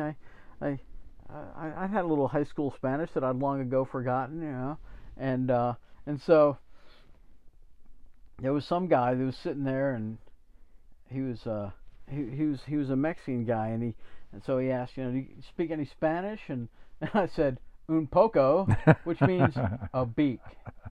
And he started to laugh, you know. I meant un pico, I suppose, but you know, which means a little. But I said un poco. I said, so I spoke a beak of Mexican, or of, excuse me, of Spanish, and so that really served me well. Did the Swedes speak Spanish? One of them did. Yeah. And so that was kind of cool. It was really helpful actually, because he could speak a little Spanish, but we'd sit there. Of course, you know, the Swedes spoke English well, but there were still gaps in there, and so we would he would translate from them, then he'd tell us and stuff like that. You know. I mean, there was just little stuff, you know, like he said, you know, I forgot my jacket, you know, instead of his jacket and that kind of thing. But, So what was your route down through Mexico then? Did you just head straight down to the Yucatan? Which coast did you go down on? we went down. You would have been on the East Coast, We're more presumably. East Coast, but then Yeah. we moved over west and ended up all the way going through at about Tapachula, and crossed into Guatemala, and that was kind of cool. The thing I remember about Guatemala was we went to into a little town named San Marco, and we're in San Marco, and the heavens opened up. I mean, it really started pouring, and so we said, "Is there any place around here to stay?" And some little kid took off and ran away, and then ran back and follow me, and so we went with the kid, and like went and got. There was a hot shower in there, the hot showers there are cool. Where they got the wire sticking out of the wall that goes up to the. Well, it was a thing on the luxury to ceiling. get a hot shower. Oh my God, wasn't it? Yeah. See, that's the first question I like to ask. You got hot water? Agua caliente. That's right. Agua caliente. Yeah, that's right. And but they've got those things that stick out that that has the wire sticking to it right there above your head. Oh yeah. And they warm the water up right there, which is great, except if you get electrocuted. You try not to, right? Yeah, you always try not to. You're standing there real wet under a couple of really live wires. It's How long did it take to get down through Mexico? Was it weeks, exactly. months? I mean, No. I think we did Mexico in a week or so. and you didn't travel around the Yucatan. You didn't go down into Belize. You went straight down. No, we went down. Yeah, Yeah. The Swedes wanted to get to Chile for some reason or another. I think they wanted to be down there during the winter time. So they were in a bit of a hurry to get through Central America. Yeah, a little bit. Yeah. Yeah. But you would have been, when you got into Guatemala, you would have picked up the Pan American Highway. Right. And a lot of that was still dirt and gravel back in Oh, yeah. 95. Sometimes it's great and sometimes it just turns to pieces. Like if you're coming through Costa Rica, all of a sudden, I can remember seeing myself run through the jungle because you're going through the jungle, but you're on this beautiful Well, road. Costa Rica had nice roads. Honduras as Beautiful. well in that Yeah. time, right? Yeah, Honduras, some of them. We were in Copan and when we went into Honduras, and I remember the roads weren't real good, but we saw the ruins and all that kind of thing, which was really cool. You got all these cool skulls and stuff like that. It's pretty neat stuff. But in Guatemala with the thing, we came out of the room, nice rooms, everything was good, and there's all these people standing out in the street, and they've got this big statue of Jesus or Mary, I can't remember which, and they're holding that up on their shoulders, and they're all holding candles, and they hand us each a candle, and we're like, well, okay, and so then we all start marching down the street with these candles, and it's like, okay, and then there's another group coming the other way, and they've got a different statue, and they've got all their candles, and we're like, they're gonna fight, and no, they all got together, and everybody was happy. And then we all went to this house, and they sat us all, the four of us, in a little row, and on this couch, and the couch sat real low down on the floor, and Anders, one of the Swedes, was having in this real intense conversation with somebody there, and we're sitting there going, are they gonna eat us? I'm picturing myself being boiled in a pot or something, at this point, and Anders turns around and says, they want to know if we want to play volleyball. And we're like, hell yeah, we'll play volleyball. That beats being eaten. And so we all went off and played volleyball, and they the mayor came and gave us a plaque at the end about how good it'd been for their city for us to come there. Why it was good for a bunch of dirty bikers to come to their city, I have no idea, but it was something different. But being in Central America was like being a rock star. You pulled into a gas station, Mobbed. 4 bikes, and there would be like 100 people there in no time, just all gathering around and touching the bikes, and you got to make sure kids don't burn themselves and that kind of thing. We had the same experience, and then obviously in the evenings a lot of times we would spend half the night driving all the kids around. They'd climb all over the bike, and we'd run them around the square. It's cool stuff. It was like a party everywhere you went of people with these bikes. And the question I had to ask you, like, a lot of times we had started we actually flew our bike or shipped our bikes to Guatemala City. We started because we were limited time. We would take the bikes into the hotel rooms at night a lot. Oh, would you really? Yeah. Or put them up on the balconies. We'd chain them together. Okay, yeah, and we would obviously chain them. I don't know if you. That was more so, I think, when we got down into South America, we would in the hotel rooms. But a lot of times, I mean, I was always very worried about the security of the bikes. I've done that a number of times. I did it more in the States, than I did it down there, really. Mm-hmm. Yeah. So you stay with the Swedes. You're with your buddy, and you're rolling through Honduras. You go into Nicaragua. Honduras, Nicaragua. Nicaragua was kind of hot then, Mm. and so we actually did Nicaragua in a day. It was beautiful, but we just rode all the way through. Did you go down past Lake Managua? I believe we did. You must have done it because you'd have run down through Esteli down. You'd have gone to Managua. It was beautiful, absolutely beautiful. But there was some heat down there. So then, when you went into Costa Rica, did you climb up into the rainforests? We where did we go in Costa? I don't think we did. You know, we went down to the West Coast. David down Oh in there. yeah. David's Panama. No, yeah, you're right. We were somewhere out there on the west coast of Costa Rica. It was beautiful.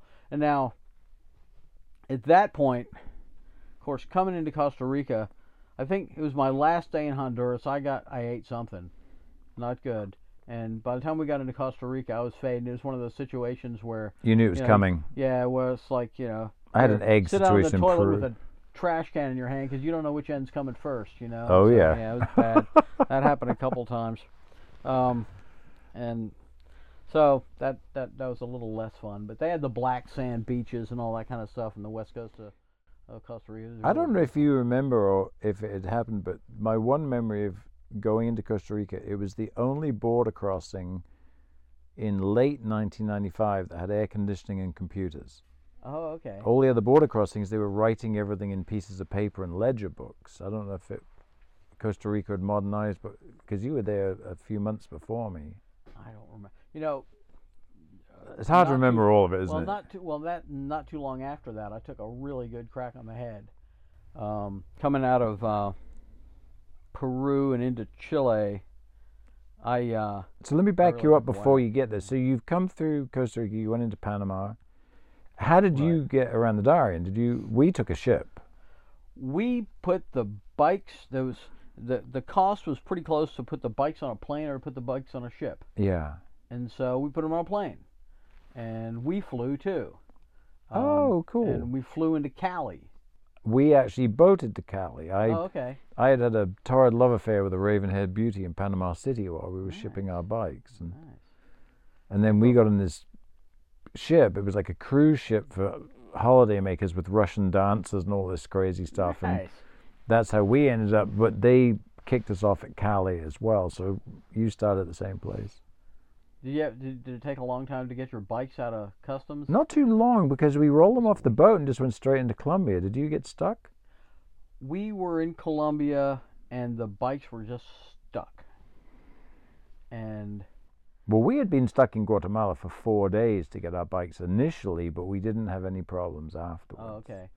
Something about getting those bikes out of that airport. There's a lot of bribing has to go. Yeah, usually that's the case. Yeah, we didn't have a lot of bribe money, so that slowed us down. Yeah. So how did you get the bikes out of customs in Colombia eventually? We waited till they got sick of us. Was pretty much it. And by the time I got my bike back, everything that said Harley Davidson on it had been ripped off of there. Emblems off the saddlebags, Everything was gone. Oh yeah, they just pull that stuff off there. There's something about the words Harley Davidson. Everybody. Do you remember how many days that took? It was about a week. Oh yeah. It was about a week. But it's funny when you think about these time frames now in the modern world, where if somebody doesn't get off the traffic lights inside 7 seconds because they're texting or eating or whatever they do in the cars, the whole world's honking and going insane. And where in those days you could literally just have to sit in a town for a week waiting for a motorcycle to get broke loose, Right. And of course now, I mean, then like traffic lights, and like in Brazil, if you're in Brazil, if it's red, you go. Which is kind of crazy because, well, this was Sao Paulo, which is a huge city, 22 million people or something like that, probably bigger now. But there were people sticking guns in people's windows. So you didn't want to, so you just don't stop. But people might stop at the green light because they think somebody else was coming. But at the red light, it was just punch it, baby. It was kind of crazy. So what was your route down through Colombia? We went from Cali. I think we went to Bogota, and then we went up into the mountains to Cali and crossed in the high mountains up into Ecuador. Did you? Well, I don't remember exactly the route was. I know we obviously we went to Ecuador, and we went up in the mountains, and we went to Otavalo when we were in Ecuador. Now, during the wait, we were actually, everything was pretty much okay because we stayed next to the brothel, so they kept us pretty well entertained. We became friends. We became friends with the ladies that lived there. They like those American dollars, don't they? Yeah. Well, we actually. It probably was your charming personality and sparkling wit and humor, right? Well, we just sort of made buddies with them, and we'd take them out to the movies and take them out to eat and stuff, and just, it's like, but just to hang out with them, you had to pay whoever their guy was over there for the night anyway, whether you're going to do anything or not, but just for those, it was kind of nice to give them a break. Give them a nice off. Yeah, they need a nice break. So we'd take them to the movies and stuff, and they were like, the one of them said to me, "You are my love." So we had fun, and that was cool. We had to laugh though. It's like, because Matt would say to me, our girlfriends have to go to work now. So you got your bikes, you roll across Colombia, you're in Ecuador. And in Otavalo, which was really a cool place. It's kind of an artsy center up in the mountains, and we all hung out up there. And I actually got a bunch of clothes and different stuff and sent them back. And so I was hoping some friends of mine would sell them. Basically, my friends wore them, but. But it's interesting how much Ecuador changes after Colombia, because Colombia is so lush and green, and then the high mountains of Ecuador are so barren in that early part. Did you remember that? Well, Otavalo wasn't, I don't think. It seems to me it was still fairly getting close to the green equator, there. so but then, you get down towards Quito and all that stuff, though, and it is kind of barren down that way. And then you get into Peru, and I mean, so much of that's just desert. And so you went Colombia, Ecuador, you went through Peru. Did you drop down into Chile, or did you stay high and go into Bolivia? Oh no, we went down to Chile. Yeah. So you ran down to the Atacama and went out on the coast. Yeah, I don't know if the Valle de la Luna is they call the Valley of the Moon in the Atacama Desert. And if you go down into the valley there, if you look around, there's no vegetation, no nothing, and it looks like you're on the moon. So I went down there, and I'd given this up long ago, but some of the other folks found some San Pedro cactus, and apparently the San Pedro cactus will get the job done. So I'm out there with a bunch of yahoos that we'd met down there, and my buddies, and they're all wandering around. By then we'd lost the Swedes, because in Ecuador, Matt and I took a wrong turn. The Swedes went straight down this Panamericana, and we went up in the mountains, and that's when the clutch snapped, and you had to do the fix with the rod. Do all that, and so we never saw him again.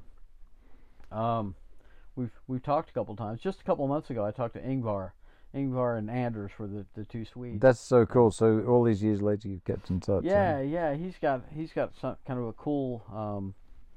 Well, he's a photographer, and I guess he's pretty internationally acclaimed photographer, and so there's you can go on the web and find him, Ingvar Keane, Keane, and he's that might be interesting when I'm done to go look up his work after you traveled. So you lost them in Ecuador. Lost him in Ecuador, never saw him again, and Matt and I kept going. Where did you have your big crash? Because this was a big part of the story. That was in Chile.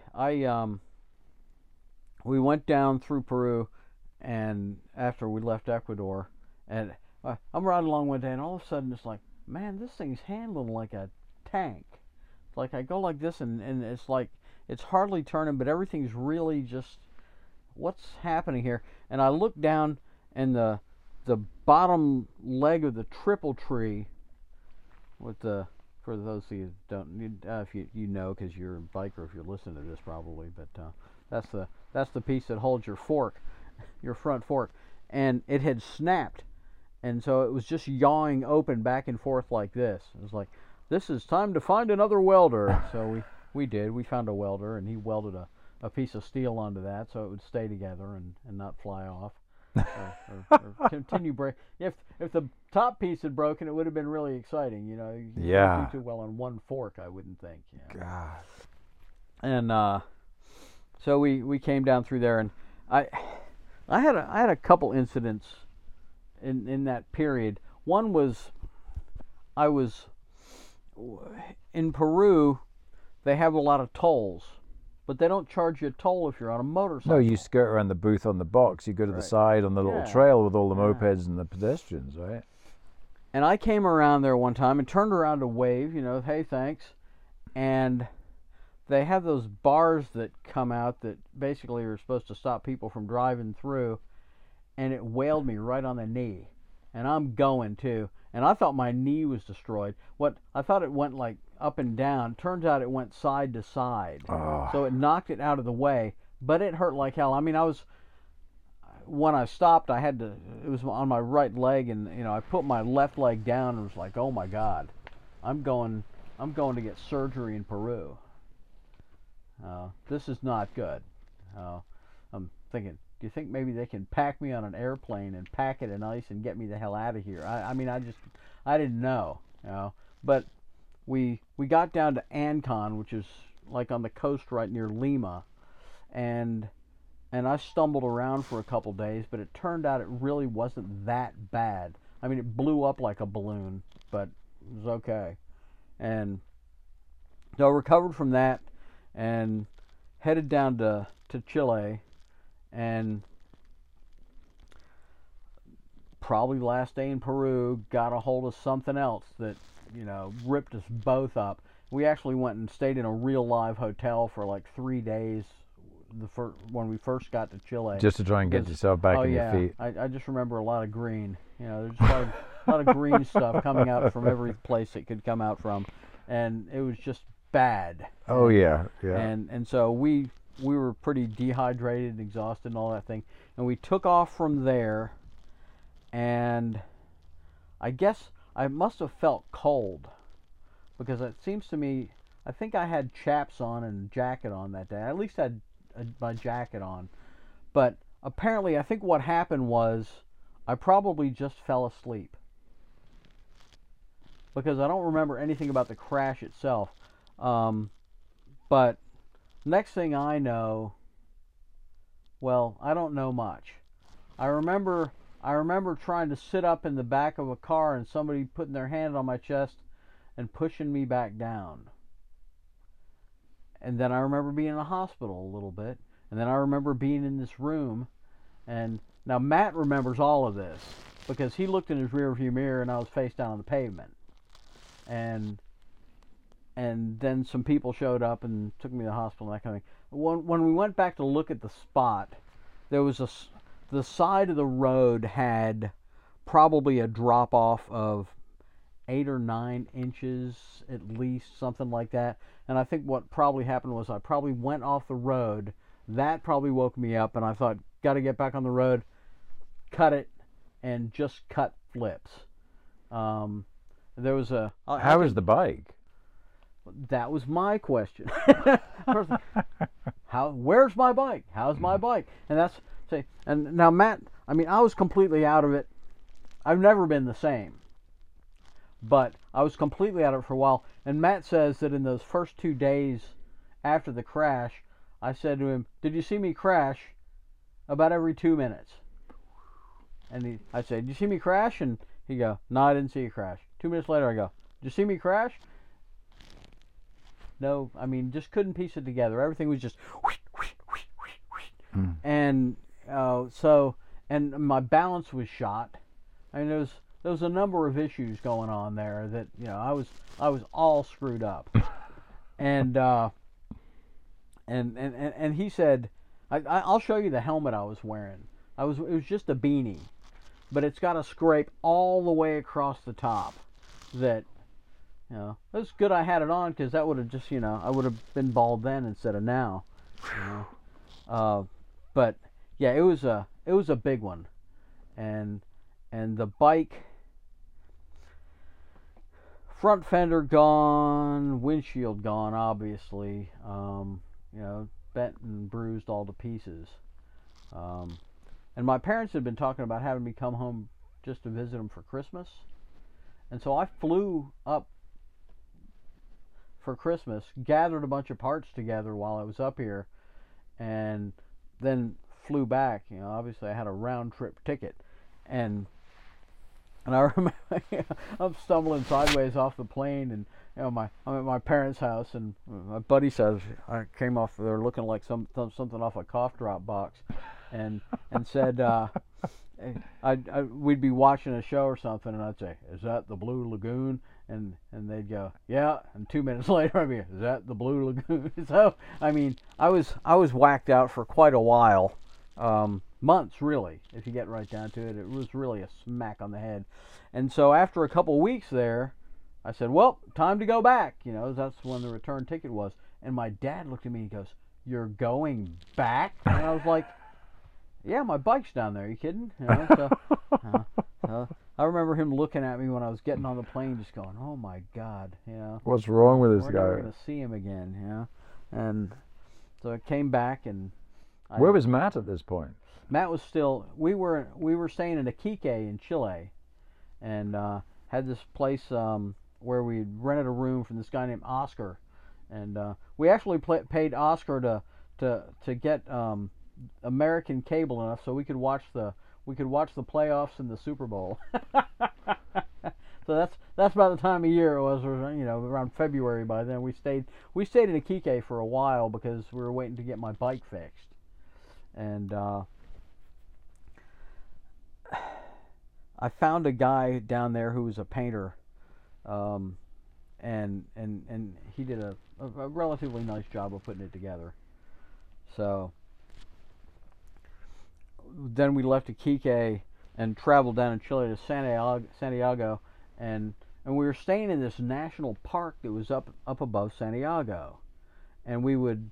But the thing was, it had like this dirt and gravel road that went up the side of the mountain. And there were switchbacks, some of the tightest switchbacks I've ever seen. There was, I think, 8 or 9 switchbacks going up the side of that mountain. And my balance was extremely challenged at this point. I mean, I would fall over standing there. Just like, "Hey, Mike," boom. "Oh, yeah, I'm down here." And so every time I hit one, I don't know how much challenge there was to those curves for the other guys. Probably not much. Because we had met this guy named Christian who lived, I don't even remember where he lived. I think California somewhere. But he had ridden all the way from Alaska down there and he went all the way to Tierra del Fuego on a 350 Yamaha, like enduro kind of bike. I mean, he was a madman. He was a lot of fun. But we were all staying up in the park there together, and it probably wasn't much challenge for them getting up and down that thing. But every one of those curves that I got to, I really had to think about how I was going to throw myself into it, and that was where I found the guy that was going to do. I guess he redid the tanks and the stuff for me, and I brought a fender back with me because I'd had an extra fender, so. I guess that guy was doing some tank stuff, because at that point the bike looked like the Terminator bike, because there was no tanks and no fender, and I had like a dirt bike tank that said Indian on it, strapped on my back seat, and a long hose running down to the carburetor, and so I mean it really looked like something out of Frankenbike. Yeah, it really did, and. The other piece of that was, though, it didn't stop anything from coming up into your face. I mean, gravel. It's one thing to not have a fender. It's another thing to not have a tank. And so when you don't have a tank, it all comes. And so I came down the mountain one night to, I met some guys. There was actually a Harley shop in Santiago, and I met some guys that worked there and their friends and all that kind of thing. And so I came down to go to this party one night. And I came down that mountain road, and it's raining out. It started raining like hell, and I was just covered head to toe in mud. I mean, I was completely covered.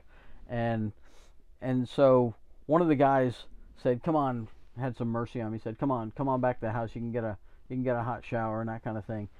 And that's when I was surprised out they had toilets on the ceiling in Santiago, because.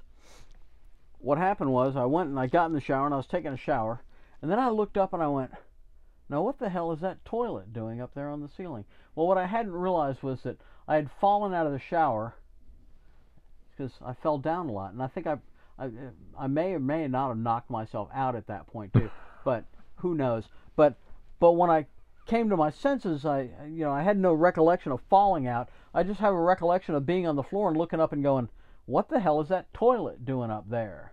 So that was kind of my state of mind at that point. I was just, I was making it minute to minute, and so yeah. So if you ever see a toilet on a ceiling in Santiago, you know that something's not right. That's right. Yeah, you know something's not right. And but somehow you kept riding. I did. And you kept moving till you get the fender back on and get the tanks back on. Now I dropped the bike a lot because Wow. I would just fall over, But once I got going, that helped. Yeah, you know how it is. I mean, if you're going slow, you're a lot more likely to fall down. If you're boogieing down the road, well, you can probably aim it, that kind of thing. And then all the guys from Chile were going over to Argentina, to Mendoza, for some kind of deal over there, and they said, "Well, come on." And so we rode over the Andes with all those guys, and that was fun. We rode across the Andes, and we ended up staying with this guy Pepe. They told us, you guys just go stay in this field. We were broke, and so you guys go here. We'll park it here. So we just set up a tent and got ready to crash right there. I don't even know if we set up a tent or just threw our bags out or whatever. So anyway, it's middle of the night, and some guy comes walking up and goes, "You are staying here?" And we go, and Matt was really exhausted by that point. He just went, "Yeah." And guy goes, "Okay." He goes, "All right. You may stay the night. You may stay a week. You may stay a month if you like." Like, okay. So then we stayed a month. And the next day he came and got us from there and took us down. He took us down to where he had these stables, and he had this house by the stables, and said, "Here you go." And there were Arabian horses. This guy was very well off. It was a bodega right there, so he had all the casks of wine and all that stuff in there, the big barrels, and he had the Arabian horse and all that kind of thing. And our job really was to keep bottles of wine in his refrigerator for when he wanted to party. And Pepe would come by nightly and say, "Okay, it's time to go." And we'd go out, and he'd take us out to all these discos and stuff like that. And our job was to be his gringos and to go dancing. And it's like, okay, And he owned a gypsy woman. I guess it was a long-term rental. He said it was either $2,000 for 3 years or $3,000 for 2 years. I can't remember how that worked, but anyway. It was a long-term rental. It's another world, yeah. And I said, well, what about your wife? He goes, "She lives in the city. I live in the country." I said, "How come?" He goes, "Well," I said to her, we talked about getting divorced, and I said, "We can do this the easy way or we can do it the hard way." She said, "I want to be a widow." And he said, "So I live in the country and she lives in the city." I was like, okay, I get it now, So anyway, so we would go around and go dancing and do that kind of thing, and that was that. And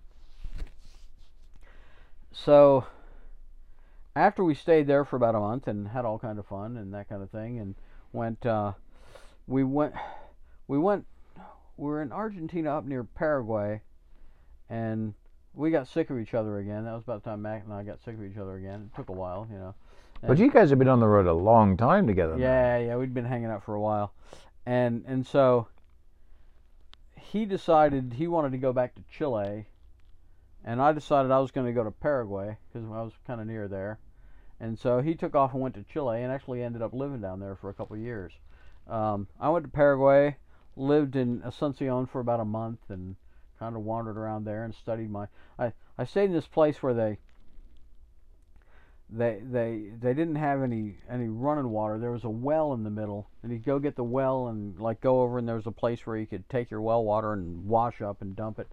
But there was a grapefruit tree growing in the middle of it, so I lived off the grapefruits, and I'd learned how to make yerba mate by then, so I'd drink the yerba mate and eat my grapefruits and study Spanish because I was by myself by now, and I didn't have anybody else that could could do it. So I would learn a few Spanish words, and then I'd go hang out with my friends, the TK troncos they called them. They had these big tree trunks, and they painted all over them. And I think if the trunks are still there, I'm on there too. And so I was a member of the TK troncos after a while, and so we would hang out, and I would try out some of my Spanish words, and they'd go, "Oh, muy bueno, gringo," and I was there. Then I went to I rode back through part of Argentina, went to Uruguay, where I'd met a young lady who I was interested in, who wasn't really interested in me, but we had fun. We hung out, and then I took off and went up the coast of Brazil, and in a little town called Cassino, which is like the first place you came to coming into Brazil, there was I got a flat tire, and tried to kind of fix a flat in there, and that didn't work. Nothing working. And some guy comes pulling up on, he was on a bike, I think. And anyway, he comes pulling up and says, "You need any help?" And you know how it is when you're in the middle of something, you know, and that way, you know, he goes, "Well, I will wait here until you are ready." And I was like, "Okay, you know, whatever." You know, and finally I was just like, "Yeah, I'm stuck here," you know. And so he said, "Okay, give me your wheel." So I pulled the wheel off the back, found a log or something to put the bike on, and just handed him my back wheel, and off he went. And I'm like, God, I hope he comes back. You know? But he did. He came back with the wheel all fixed up and tire all fixed up and that kind of thing. And it's a little unnerving when you first get there, because sometimes it's a language thing, but it said, "You will come to my house, you will eat dinner, you will spend the night," you know. And you know, when people first say that to you at first, you're like, that sounds a bit direct. Is that a command? Yeah, yeah. But it's not really. I mean, that's just the. They're using your language, right? They're using my language. Form. And you know, when we were first in Central America, that was a little unnerving. But by the time I got there, I was like, "You're damn right, I will. That sounds wonderful. I will come to your house. I will eat dinner. I will spend the night." You know, and that guy, he even got me a date. I mean, we had a great time, and then he lined me up with places to stay all the way up the coast of Brazil, and. Did you find when you're traveling? Because I think about this when I'm listening to you talk, it's almost like, you know, to somebody who doesn't travel by motorcycle or taken the type of trips that you've taken, it seems a little odd or disconcerting that these interactions would happen with strangers. It's almost like there's a certain type of trade, like you're providing some news and entertainment from the world, and they're providing stuff that they have available to them, like their house or their food. But you're bringing some fresh perspective of the world or a different story to their life, and they're using their assets to help you. And it seems to me like, to me, I always felt like it was a nice exchange. It was never like people were giving you things. You were giving them something in return. Did you feel like that? Yeah, and I think kind of like if somebody shows up around here and it looks like a good story, well, come on over. You know. Correct. Yeah. Maybe it's like, you know, back when the storytellers used to travel. Well, you are a storyteller when you're traveling, because you're amalgamating stories every day, having all these experiences. Exactly. And somebody at home, not in a disrespectful way, doesn't do much new, and then you arrive. You're a gringo, you're on a Harley, you're bug splattered, you're windswept and interesting, and it's different. Yeah, it's a really nice deal. Yeah, it's a cool thing. So, Mike, how long did you spend in Brazil working? Because this was the end of your trip now, right? You ended in Brazil? Yeah. Well, as I worked my way up the coast, I stayed in Porto Alegre and then Florianopolis, and there like this guy, like I say, lined me up. There was his nephew was in Porto Alegre. They lined me up with somebody up there, and then I went and stayed with these people in Sao Paulo. Can you stop for a sec? Yeah. Let's go run to the can real quick. We are back in and on. Hopefully our audio levels stay good for you, Arthur. So wrapping up, you ended your trip in Brazil? I did. What was your decision at the time? Did you just feel like, I've been riding so many months now, so many countries, the bike was worn out, you were worn out, you had the money, or were you just ready to get home? I think I was ready, and I when I got to Sao Paulo, I was staying with these people that had no furniture. It was an interesting thing, not a stick in the whole house, and stayed with them for a little bit, and then I went and stayed. I'd met these guys that had a shop there called the Lobos do Asfalto, the Wolves of the Asphalt, and they were also part of a club called the Lobos, and they said, just come stay in the top of the shop, and there was a shower there, and there was a bathroom, and there was like a little top area up there, and so I was like, all right, that sounds good. And so I'd work on the bikes in the daytime and stay there at night and just kind of wander around and go to the different spots where everybody hung out, and just kind of did that thing for a while, and it was cool. And I ended up selling my bike because I was making $22 a week working at the shop. That was, there's a kind of a disparity between, there's class disparity there. And if you're of the class that makes money, you're going to make money. And if you're the class that doesn't make money, you're not. And I don't know where I fit into all that, but I'm not into the class that makes money, obviously. You were making enough to feed yourself, and yeah, a lot of times those guys take me out to eat at lunchtime anyway. So, and they eat a big lunch and that kind of thing. So then you decided, well, I'll sell my bike to these guys, and this is time to wrap up. Well, and not head to for home. Those guys. They knew people that might be interested, and eventually this guy came along that lived in Sao Paulo. He was an older guy, and he was interested in buying a bike, and so I ended up selling it for significantly more than I had paid for it to start with, which was kind of cool. Do you remember at all how many miles you'd actually put on the bike in all these countries, and how many countries it totaled out to? Miles, there's no way of telling really, because I have this speedometer thing. They break on whatever no matter what it is I drive or whatever bikes I have, the speedometers always quit. So you really didn't keep a track on the mileage? Yeah, I think I had 3 or 4 speedometers on that thing at different points, because it's good to know how fast you're going and that kind of thing. But even like the one I have now, that thing quit. And how many countries did that total out to be? Well, let's see. So you got Mexico, Guatemala, Honduras, Nicaragua.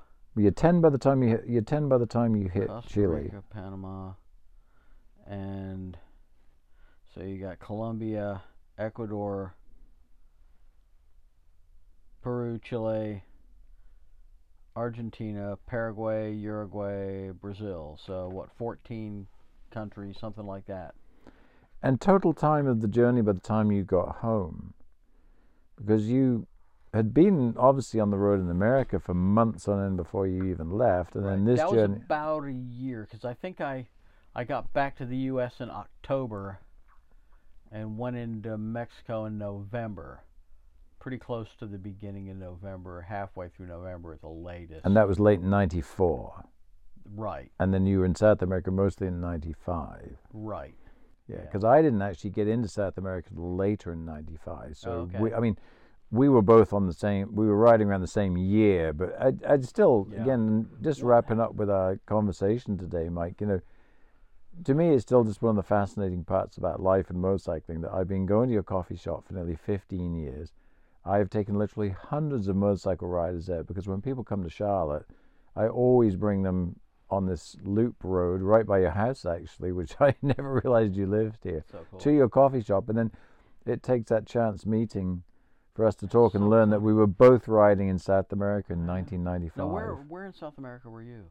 I went Guatemala to Peru, and Cool. I went no further than the Bolivian border. Okay. And Did you go up into Bolivia, or? No. Okay. We rode 2 up down to the Bolivian border on a GPZ 550 because I'd sold mine in Cusco. Oh, the GPZ 550? Yeah. What a great bike to do it on. It was fine, and that was what, that really, and I've actually done a podcast on here with Arthur about meeting Father Gio and how I found the kids in Peru and started my foundation. So it was a very, very pivotal journey for me because it really changed my life. And like I said, I think the coincidence of meeting you, we both live in the same neighborhood. There's not very many people you bump into who are riding around South America in '95, and I think your trip is way wilder than mine.